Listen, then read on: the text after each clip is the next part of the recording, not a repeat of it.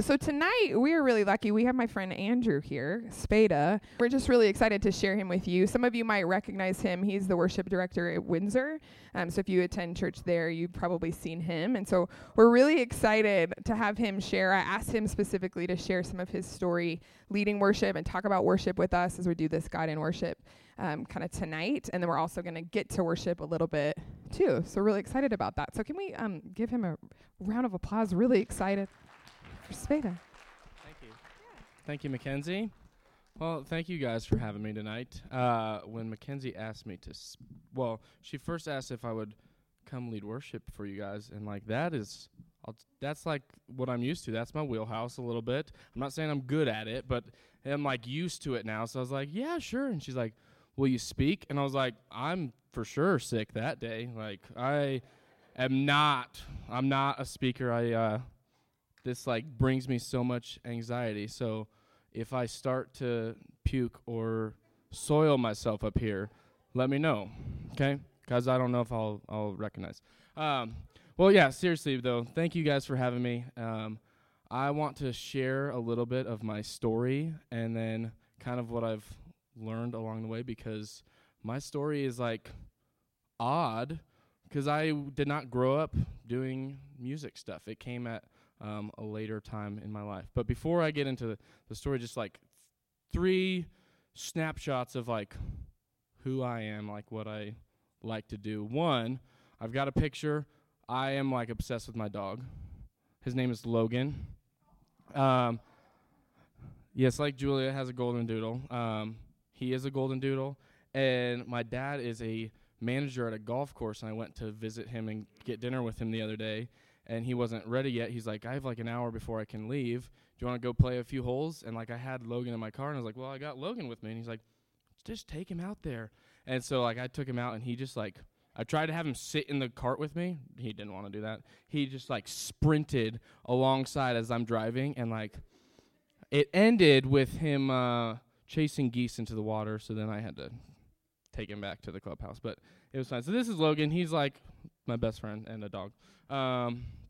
Another thing that is a fun fact about me, I am really good at things that don't matter. Like the sports that are ultimate frisbee and yeah, my man, he knows. Ultimate frisbee, ping pong, spike ball. We played hours of spike ball today, and I'm exhausted from it. But I like those basement weird games. And so that's just a fun fact. I played ultimate frisbee at CSU.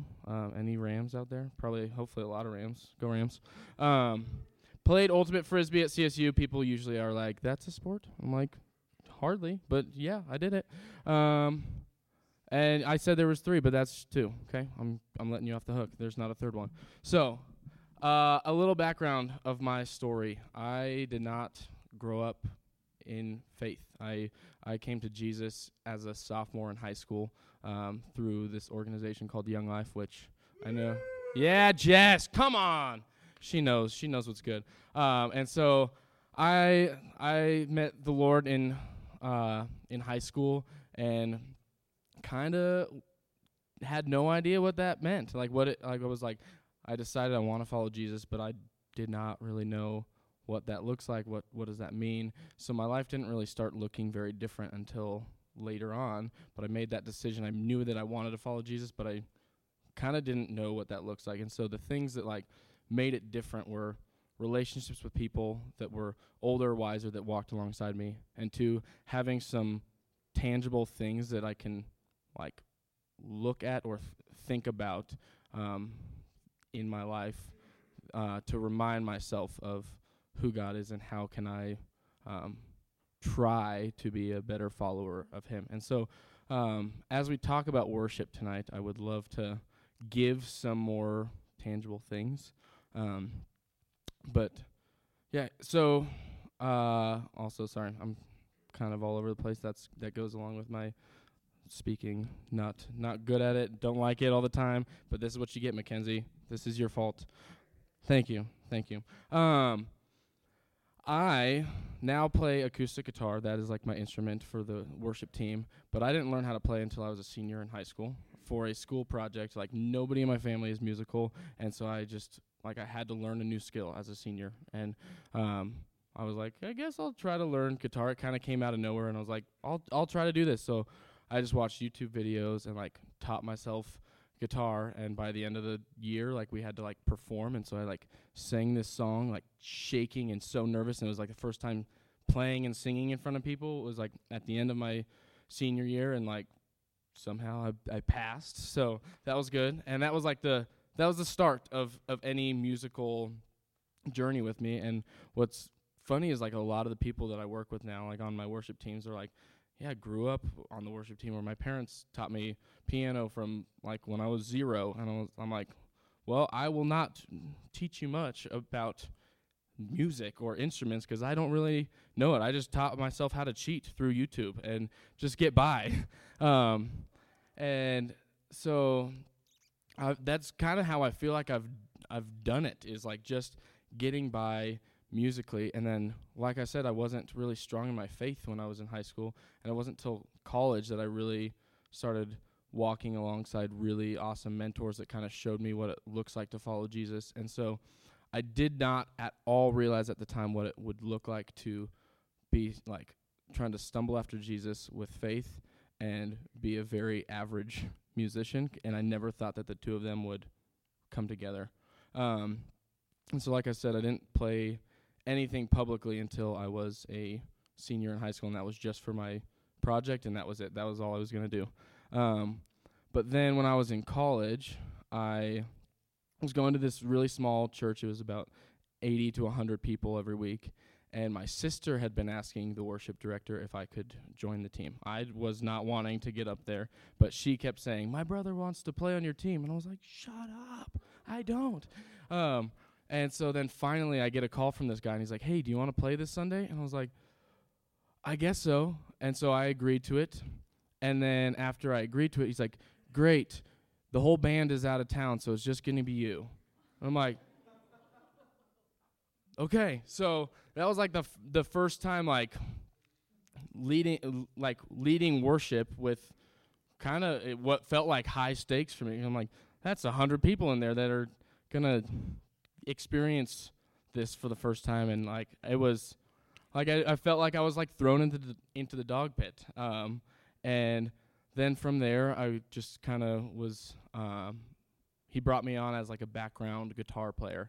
And I'll tell you, this was January of 2015 when that happened. So that was like just a little over 4 years ago, when I started as like a background guitar player.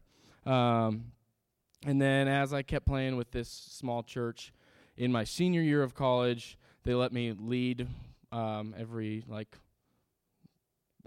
every other week or so, and I was getting to like lead with the team and having more ownership of it, and it was like really awesome. And it started to be like, this is like a really fun hobby, and I like doing this, and like it's fun to worship God while also like hacking away at this instrument that I hardly know how to play. And as I'm approaching the end of my senior year, I don't know if anybody relates to this, but I went to college and had no idea what I wanted to do when I graduated. Anybody else? Anybody? We should talk after this. Yeah, I feel like, we're clicking. And so I went to college kind of just because that's what you do. Like, that's what the path is after high school. That's what I did. And I didn't really realize until it was, like, happening that I was graduating. And so I, like, had no plans to do something real in life. And, like, I don't know, probably 4 or 5 months before graduation, I randomly run into Mackenzie at our, like, student center, and she said, hey, I just met with this friend, and I was asking this friend if they knew of any worship leaders that would want to come lead for our Timberline College thing, and she mentioned you. Would you want to come do that? And I was like, sure, that sounds fun, because it was like a hobby that I started wanting to do, and perk, she was like, I'll pay you like $50. And I was like, awesome, that's so much money. Like, just, that was the first time I ever got paid to do something I loved, which was really fun. Thank you, Jess. And so I started doing Timberline College worship. I think I have a picture of one of the, it was have you guys been to Joe's? It's such a cool space. And so that was really awesome. I got to do that for a few weeks before graduating. And then through that process, Mackenzie introduced me to the youth pastor here named Tim Heist. I don't know if you guys know Tim. But then Tim and I kept sitting down and meeting about me coming on to work with his student ministry group here and helping lead a worship team. And so a few months later, they brought me on as an intern here, and I got to work with the student ministry. So I have a picture of camp, which is just amazing to get to hang out by a river, in where, as Bob Steele likes to say, in thin places where it doesn't take a lot to see God's beauty and majesty. And so getting to be with my high school friends there was amazing. And then I have another picture of the team. We had no high schoolers doing worship, and then this was a year after I started, and we had a team of there's 6 that weekend that was just for a normal weekend high school night. And it was kind of this awesome realization of there are students that were not part of something before that now get to be part of something. And it was a huge blessing and an honor to get to do that. So a year and a half into being on as an intern with TSM, I get asked by the campus pastor at the Windsor campus of Timberline if I want to just randomly meet one day. And so I was like, sure. And so we sat in his office, and he offered me a job as the worship director out there. And I had no idea how this was happening because I'm serious when I say I haven't really improved that much in my guitar playing skills. I'm not anything to write home about vocally. And so it's how God, 4 years ago, did I come from being a background guitarist on this really small church to now getting to be a worship director at this church that is a pretty decent size. And I say this not to brag and I have no special sauce. It's because God has opened doors. And what we were saying right before this in a little group to pray for the evening is I feel a lot like one of Jesus' disciples. And you know why? It's because he picked really kind of lame, dumb guys to follow him that were pretty faithless. And he would perform miracles right in front of them, and then moments later, they are "Are you sure you're God?" And they just don't get it, and it takes so long for them to actually get it. And I'm I feel like that really faithless, dumb guy that for some reason you have chosen to call me close to you, and so. It is such an honor to be in the place that I am right now, and it's not because of special skills or abilities. It's just because I have been in the right place in the right time, and God has opened doors, and I've just chosen to try to follow him in some moments of faith. Thank you, Jess. Gosh, you are the best. You're the best audience ever. And so what's amazing too, this is the last story before I'll go into the teaching part. When I first got hired on, Bob Seal and Tim put me through this little philosophy of worship program thing and asked me to interview a bunch of people. And just because Bob, if you know Bob, he's he's a dreamer. He likes to not live in a box. And so he's if there's one worship leader out there that you could meet and part of this project be go get coffee with him or something, who would it be? He's anybody. Don't have to be local, anybody in the world. And at the time, I was being rocked by this worship song called the God of Miracles. And it wasn't actually written by this guy, but he sang a version of it that was incredible. So have you guys ever heard of Jeremy Riddle? So he's written a couple really good songs. He, I think, actually is the one that wrote "This Is Amazing Grace" before Phil Wickham made a really popular version of it. And then some other songs like "Fall Afresh." I don't know if you guys know those songs, but really popular worship leader who served with Bethel for years, and then just in the last year moved to a church in a different part of California, I think Sacramento. But I was just really into his worship style and songs at the time. Then I was like, yeah, probably Jeremy Riddle. And so I tried contacting him and reaching out to Bethel and was like, hey, you want to get coffee? And nothing, why would he do that? So it didn't happen. But then fast forward to 5 months ago, I started this worship leader program where Jeremy was my small group leader. And I got to meet him and spend a whole week with him. I think I have a picture of us that's in the airport, so it looks like I just randomly met him.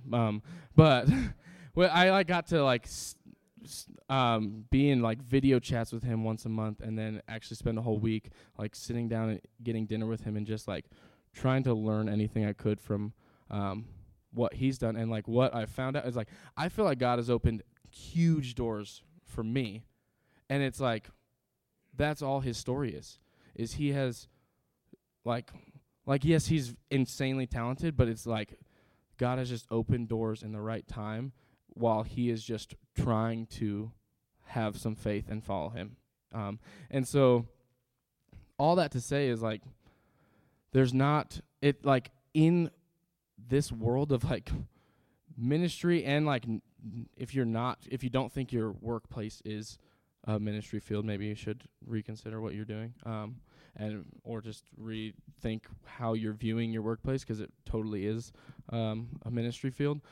But all of it is everybody says that you can work towards what you want, or you can go out and get it, and it's really quite meaningless if God's hand is not in it. And so I share my story because I've just seen God's hand in such a crazy work in my life. And all I want to do with you tonight is just share a couple things that I've learned along the way. And so the 4 things that we are going to talk about are: what is worship? Why do we worship? What is the job as the worship leader? And then what is the job as the worshiper? So I'm not going to spend too much time on the definition of worship, because I think that we could all kind of have a decent grasp of what that is. But I will say the Webster definition of it is the act of showing respect and love for a God, especially by praying with other people who believe in the same God, the act of worshiping God or a God. And so it's this showing respect and love. Another way we can talk about it is showing adoration or giving praise to God. And I think that when I say that, that's not oh, that's a new idea. And so what I would like to do is, like I said earlier, I want to give some tangibles. If we were in a worship service right now, what is something that you could think about in your mind if you are having a hard time connecting with the lyrics, the songs, the leader, the whatever is going on, that have really helped me. And that first one is, worship is all about taking the focus off of ourselves and putting it on God. We have so much time in our days to put the focus on ourselves, and we do. What we are going to wear, what we are going to eat, who we want to hang out with, what car we want to drive. Everything is centered around what we want to do. And I love to intentionally shift my mindset in worship space to say or to think about who God is, and less about what do I look like, what do I want, what do I need, and so just shifting that attention and that focus off of ourselves and onto God, and just being very intentional about making that time about God and not about ourselves. And then another thing that worship is it's a proclamation it's proclaiming with our words and our actions what the belief is of our hearts. And when I'm like thinking through this, I think it can go both ways. I think sometimes there's lyrics in songs or scripture that are so true, but in our circumstance and what we're going through in our life, we don't feel it or don't want to believe it. And so sometimes proclaiming what is true when we don't actually believe it in our hearts, but choosing to proclaim it will help us believe it. I have a good friend who, it's the funniest thing. I think it's really funny, but it's awesome and it's profound. She, like in Scripture, it says that we are the righteousness of Christ, or of God through Christ Jesus. And so every time that she gets super mad at her kids, yells at them, like whatever, every time she gets really mad at them, she declares that over herself. I'm the righteousness of God through Christ Jesus. In like the time that she feels it the least. Because it helps her believe what is true when she doesn't believe it.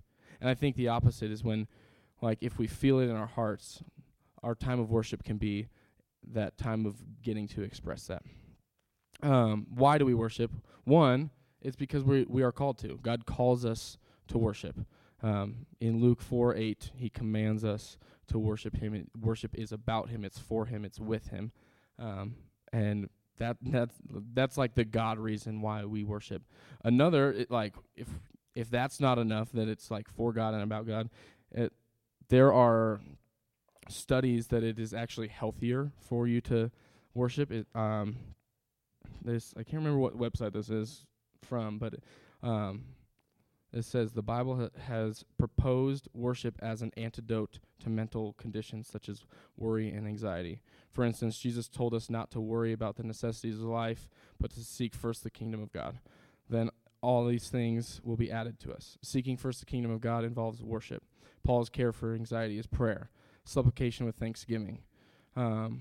Much of the book of Psalms is an intimate look into how to overcome mental anguish through worship.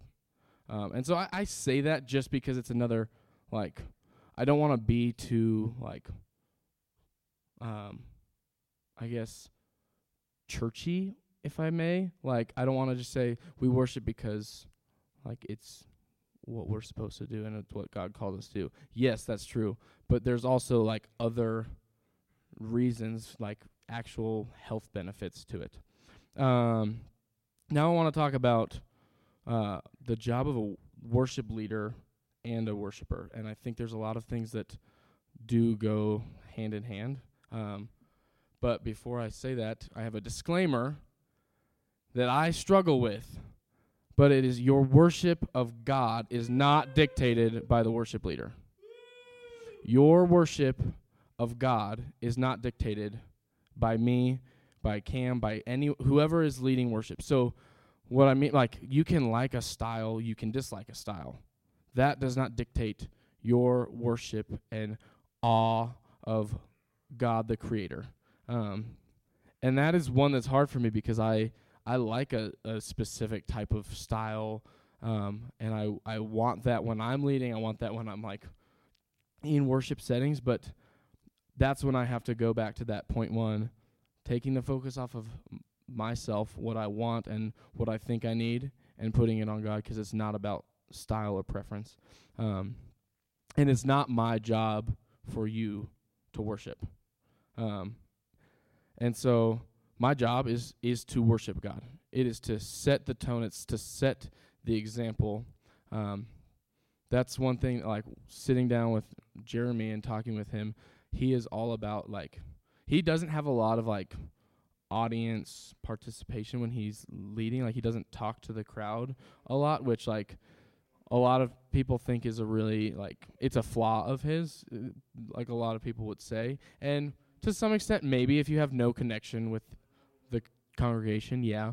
But he is all about, I'm going to choose to be very vertical in my worship. You can think of it like me, God, vertical, or me trying to relate with people more horizontal. And so he's I'm all vertical. I'm just trying to connect with God and set the example for what it looks like. Meredith Andrews, who is another worship leader that was at this little conference, said that the job as a worship leader is one just like a tour guide at a museum. You don't go in, if you're like a guest or someone going into the museum, you don't go in because the tour guide person is really awesome and you like their outfits and they're the stuff you want to see. No, you go in for the majesty of what's in the museum, but the tour guide helps bring you along this journey to show you how awesome it is. I just got goosebumps because I think it's so relatable that like that is what the worship leader's job is to do, is to not say, hey, look at me, I'm awesome, I'm playing. It's hey, there is a God who's awesome. I just want to show you him. He's incredible. I'm the tour guide for you to see how awesome God is. And then last thing with that, an interview that I did in that project I was telling you guys about, this quote from this guy named Adam Paulson. He said, your corporate worship is a direct reflection of your private worship. And so my takeaway from that is you best be worshiping in your closet so that you're prepared to worship in a public space. And so that's and maybe not literally your closet, but if I'm going to dare get up here before people, I am going to worship God in the privacy of my home so that I know I'm right with God. Not in a righteousness way, but that I am connecting with God, that I'm knowing that I'm falling in love with the Creator and not with the feel of being in a room full of people playing music. Now, the job of a worshiper. First and foremost, it's to worship God. And like I was kind of saying before, it's to put the style and the preference and the judgment aside and focus back on that point number one of taking the focus off ourselves and putting it back on God. And it's the hardest thing for me to let go of that preference, that style piece, because it's just it's the song choices that you like. It's the melody that feels good, but to not rely on that. I think those can help with setting the tone and setting the atmosphere, but putting that aside and making sure that the focus is not on the music, not on the people around you, but it's on God.